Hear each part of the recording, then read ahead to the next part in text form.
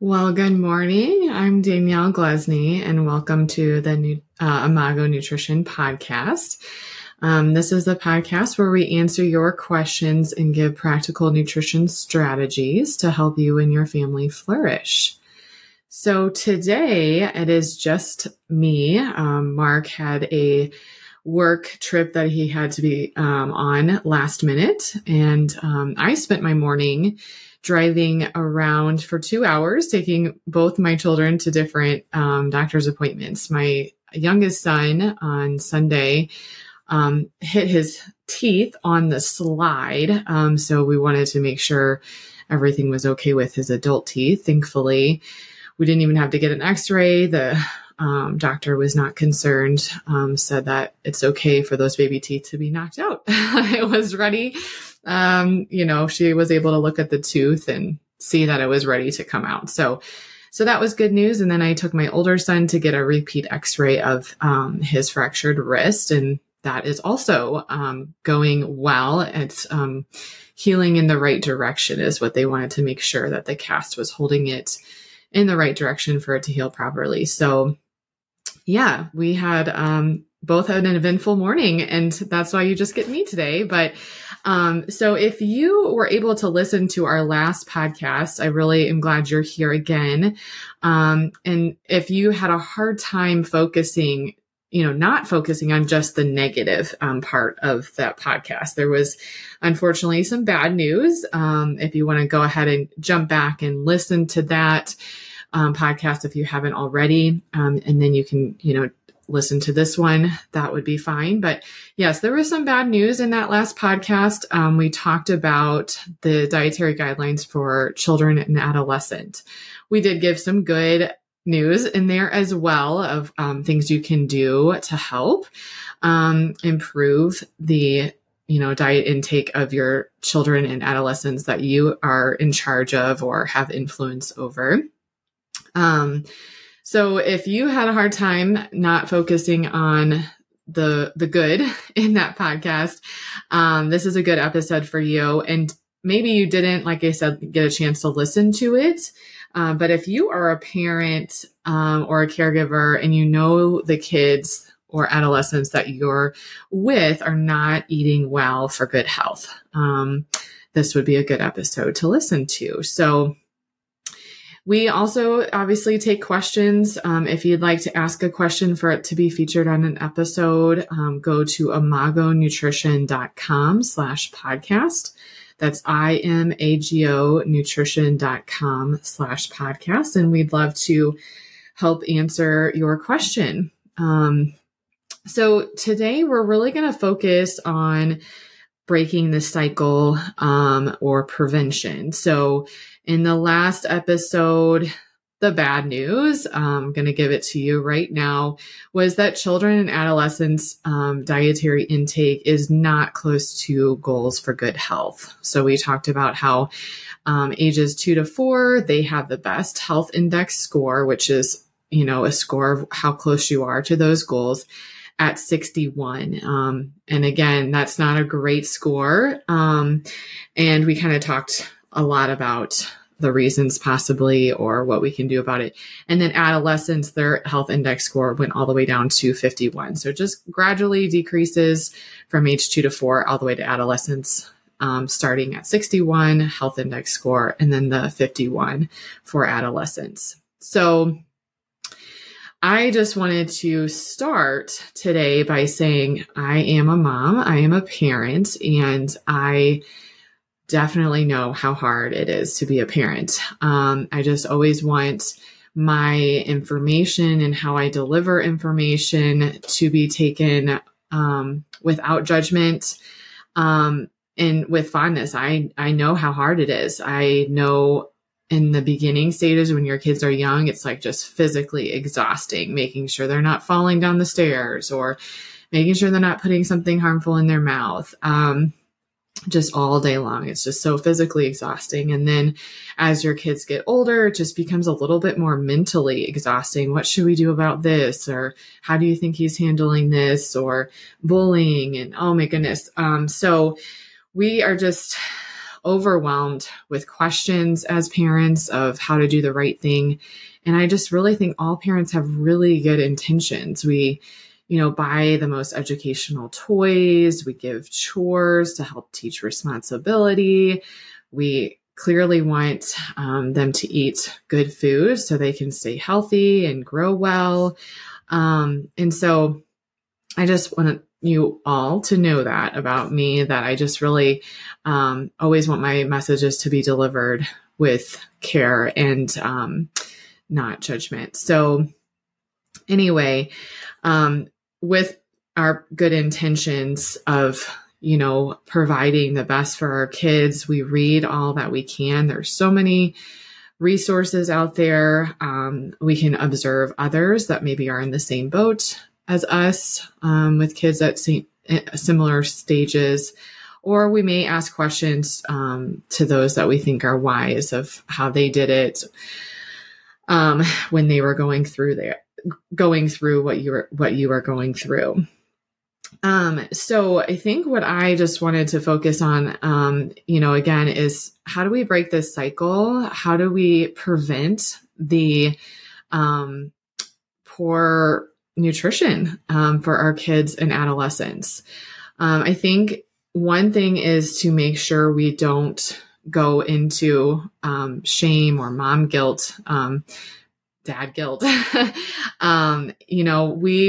I remember being offered an infant care class, before we had our first baby. And I thought that was amazing. I don't know how your guys' experience was, but how to swaddle, how to take a temperature, what to look for as far as signs of hunger or tiredness. The information provided in our infant care class was tremendous, and it was so helpful. And then our hospital also offered a breastfeeding support group. I didn't partake in that, but I'm sure that was very helpful for getting started. I know that was, a learning curve for me, just getting started with feeding your baby from the very beginning, whether it was breastfeeding or formula. You got support. I felt like I had plenty of support until my baby was 6 months old. And then it was like, oh my gosh, I just all of a sudden felt overwhelmed with questions like, what food do I give my baby first? How much do I give my baby? How often do I feed my baby food versus, the breastfeeding? What food should I not give for choking hazards, and how to prevent food allergies? I'm sure a lot of you probably were overwhelmed, if you can remember, with how much questions you had once you were feeding your baby solid food. So I think this is an area of improvement for hospitals or the community, or even, dietitians that work privately, such as myself. I am creating a document that is a nutrition self-study. So basically in how to, what did I want handed to me when my baby was 6 months old? So I'm creating that now.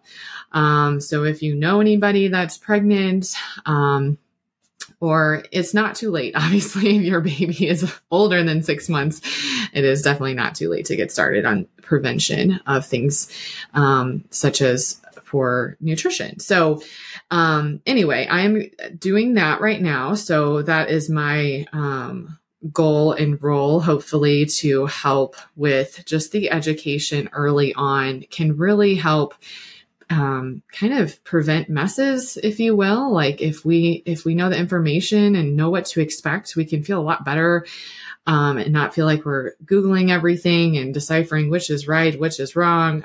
So that's my news to you, what I'm doing. And so, yeah, if you're a grandparent or anyone that has someone that is having young children, that could be something you look for in the future. The second thing that I think is a reason for our poor nutrition is just there's so much conflicting information out there. That I wrote an article about this, and it was talking about just a quick question: is fruit good for you? So what was your first response? And then the second question to follow that up is, what about all the sugar?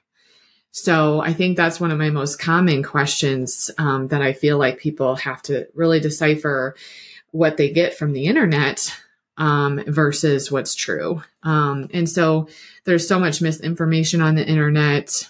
Additionally, there's new research that changes our perspective, which means we have different trends such as low fat, low carb. And that can make a lot of confusion too. Like I always hear, I read one thing and then the next day it's something different. And so yeah, that can be really frustrating. And lastly, nutrition is not always one size fits all. So our needs nutritionally change based on age and activity level and gender and things like that. So that is another room for prevention, is just getting the right information. And it's even hard for dietitians and to sift through all that to answer all the questions. So, get a quality resource that can allow you to get all those questions answered on what is the best nutritionally to be eating and for your children to be eating. And then another reason we don't always know how to apply what we learn or what we know. So, if this whole world was able to apply what we know, it's pretty obvious that we need to exercise. So we'd have more regular routine exercisers. We'd have less obesity, things like that. So, but when it comes to children and adolescent, it's not that the parent necessarily doesn't know what's best for their kid. It's how do we apply that for someone else, right? You can lead a horse to water, but you can't make that horse drink. So, if you are frustrated because you're getting a lot of pushback, like your kids aren't trusting you that you know what's best for them. To give you an example of the Sunday on the slide, my husband told my one son, don't do that. Don't climb up the slide. And it was one of those rolly slides. So it was kind of like walking up a treadmill on an incline, and you have no control over your feet because those rolly things, it's like a pin that spins really fast. And so my one son got the warning and the other son was right there. And unfortunately, they just can't always listen the first time. It's definitely, their brains are maturing and they have to learn the hard way sometimes. But anyway, we wish we could. So the reason I told you that story too is that I wish I could prevent all my kids' injuries. I always say, being a mom of two boys, I wish I could just wrap them in bubble wrap and then, I would feel so much better. Maybe even put a helmet on, and I would feel so much better. But we cannot prevent injuries. They cannot walk around in bubble wrap, no matter how much I want that. But the good news is that we can make a difference here. We can break the cycle. And so there's 3 things that I would want you to think about as far as prevention and breaking the cycle in your family and for generations to come. So the first one is for the parent or the caregiver to look at your relationship with food. Okay. So, you've definitely heard us talk about, for children, it's more caught than taught. So if you have, as a parent, a poor relationship with food, so that could be an example would be you have a list of foods in your head that are good foods and bad foods. Or you are following a diet that doesn't always lend to a healthy relationship with food. So if you have a healthy relationship with food as a parent, those words that come out of your mouth about food and, how you eat, how often you eat different foods, can really impact your children in a positive way. And the same is true for the opposite. So if you are talking about how carbs are bad, we just talked about in the last episode, the need for carbs is carbs are in dairy, carbs are in fruit, carbs are in whole grains. We are needing those as children, adolescents, and adults. So that can create, that diet mentality, and that unhealthy relationship with food. So a good relationship with food is important, not only to prevent eating disorders, but one, to just enjoy your food more fully. So when we know that we can have all foods, it's just the frequency of them may differ. When we know that and we tell that to our children, then we can enjoy our food more fully. When we have cake less often, we're going to be able to enjoy it more fully, but we still have cake. We're not avoiding any food specifically. And then another reason a healthy relationship with food is so important is you are able to balance pleasure and purpose long term. So what I mean by that is we don't only eat to nourish our bodies. We also eat because food tastes good, and we want to enjoy our food. And so if that is not balanced, so if we're only eating for our health, we're not necessarily enjoying things, we're eating things based on a set of rules, it's probably not going to last very long. It's not going to necessarily allow for long-term habits or long-term health. If we're only eating for purpose, then we're not going to be able to have long-term health, and it's just going to get boring. And then if you are only eating for pleasure, then unfortunately sometimes that could mean your health decline. So if we're only eating foods that we want based on how we're feeling, then we're not necessarily going to meet those goals of what we need for good health. And so even the relationship with food, we can practice like mindful eating habits. So slowing down and chewing really well and focusing on the bite in your mouth before your next bite. Those are some things that can start with helping a healthy relationship with food. And then lastly, diets just don't help us flourish, whether it's physically or mentally. So when we tell ourselves that we can't have foods, whether it's just a short list or a long list, it's called the forbidden fruit phenomenon. And we actually just want it more. So increasing desire for foods that we think we should have less of, that's really not going to be helpful for long term. So just trying to get out of the diet mentality as parents can really help the right words come out of our mouth, and how we eat and how we pick the frequency of our foods can be passed on to our children. So the first one is really just looking at your relationship with food. How can you get that list of good and bad foods out of your head? And, talk about foods equally. I use the word sometimes foods. I don't use the word fun foods because that means we're kind of like missing out on some fun. Well, no one wants to do that. So sometimes foods would be those foods that we have less frequently for good health. So that could, you name it, you probably already know. Maybe we don't have pizza every day. We don't have cake every day. And we have yogurt and milk and whole grains and lean meat, seafood, and dairy, our 4 pillars to give you those nutrients that we need for preventing all of those sicknesses and help with bone health for our kids, etc. So I won't bore you with all those details. Okay. And then the other thing we can do to prevent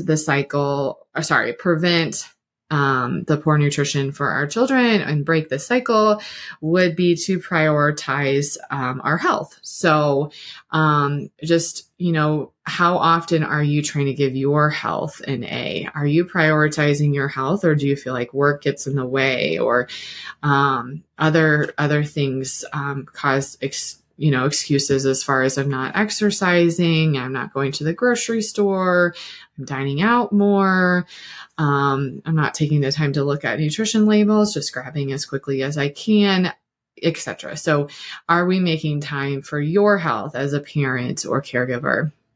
And if you are, that again, your child can see that. Your child can see that you're taking the extra time to cook a meal, you're taking the extra time in the grocery store. And so that will translate to your children, that it is important, to take care of your health. And then the last one is focus on the how. I've talked about this a lot, and I just think it's really, really important. In the last episode, we talked about the how. We can't, nor do we want our children to eat more. That is not the goal, to meet those guidelines. If we're eating less than we need, the goal is not to eat more. The goal is to offer these good foods more frequently. So the portions can be small, and small frequent. So the how, this is again, going back to parents with good intentions. I was doing it very differently, probably closer to the social norm. Okay. So, when you want your kid to eat more fruits and veggies, or eat the foods that you're providing for dinner, you talk about like how good they are for you, or just try one bite, or those types of things. They could seem so harmless, but that pressure does not help, especially with those hesitant or picky eaters. You don't want your kid to know that you're, that would be their label. They don't need to know that they're a picky eater or a hesitant eater. It's kind of giving them permission to stay there. But just knowing how to feed our children, not necessarily just the what. We obviously want to know that, but the how is by role modeling, by having the right foods in the house, you eating the fruits and veggies and the whole grains and the dairy. So the focusing on the how is not allowing for any pressure at the table, just increasing the frequency that is provided, and modeling that you're eating it too. Not just, you don't even have to talk about it. So I think that was one huge relief that I found when I changed my how, was the pressure was off my shoulders. It felt amazing. I didn't really, obviously you have to be really patient for results. So I didn't see immediate, positive response. But when I was patient, I got the immediate stress relief. Like, okay, I don't have to care how much he puts in his mouth. I just provide the food. That is immediate stress relief. Now, again, you have to just be patient and try to focus on your own plate, so that you, can be the role model, and not put pressure on the child. So, some kids are not picky or hesitant. So you saying, try one bite of this, it's a new recipe, would be fine. My oldest kid, he would be totally fine with taking, one bite and seeing how he likes it. And his palate he loves, his favorite food is shrimp. That can tell you a lot.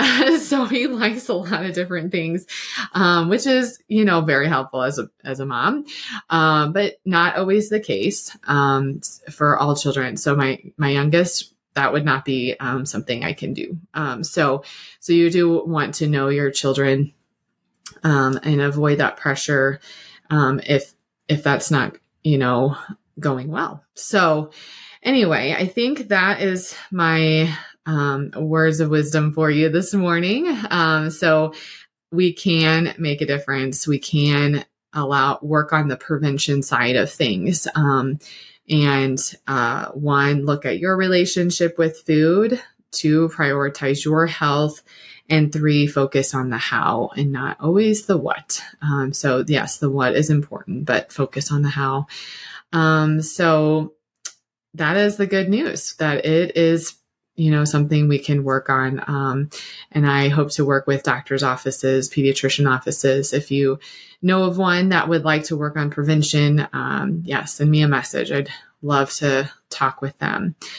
And so that is what we talked about today. If you have a question, again, go to imagonutrition.com/podcast, imagonutrition.com/podcast.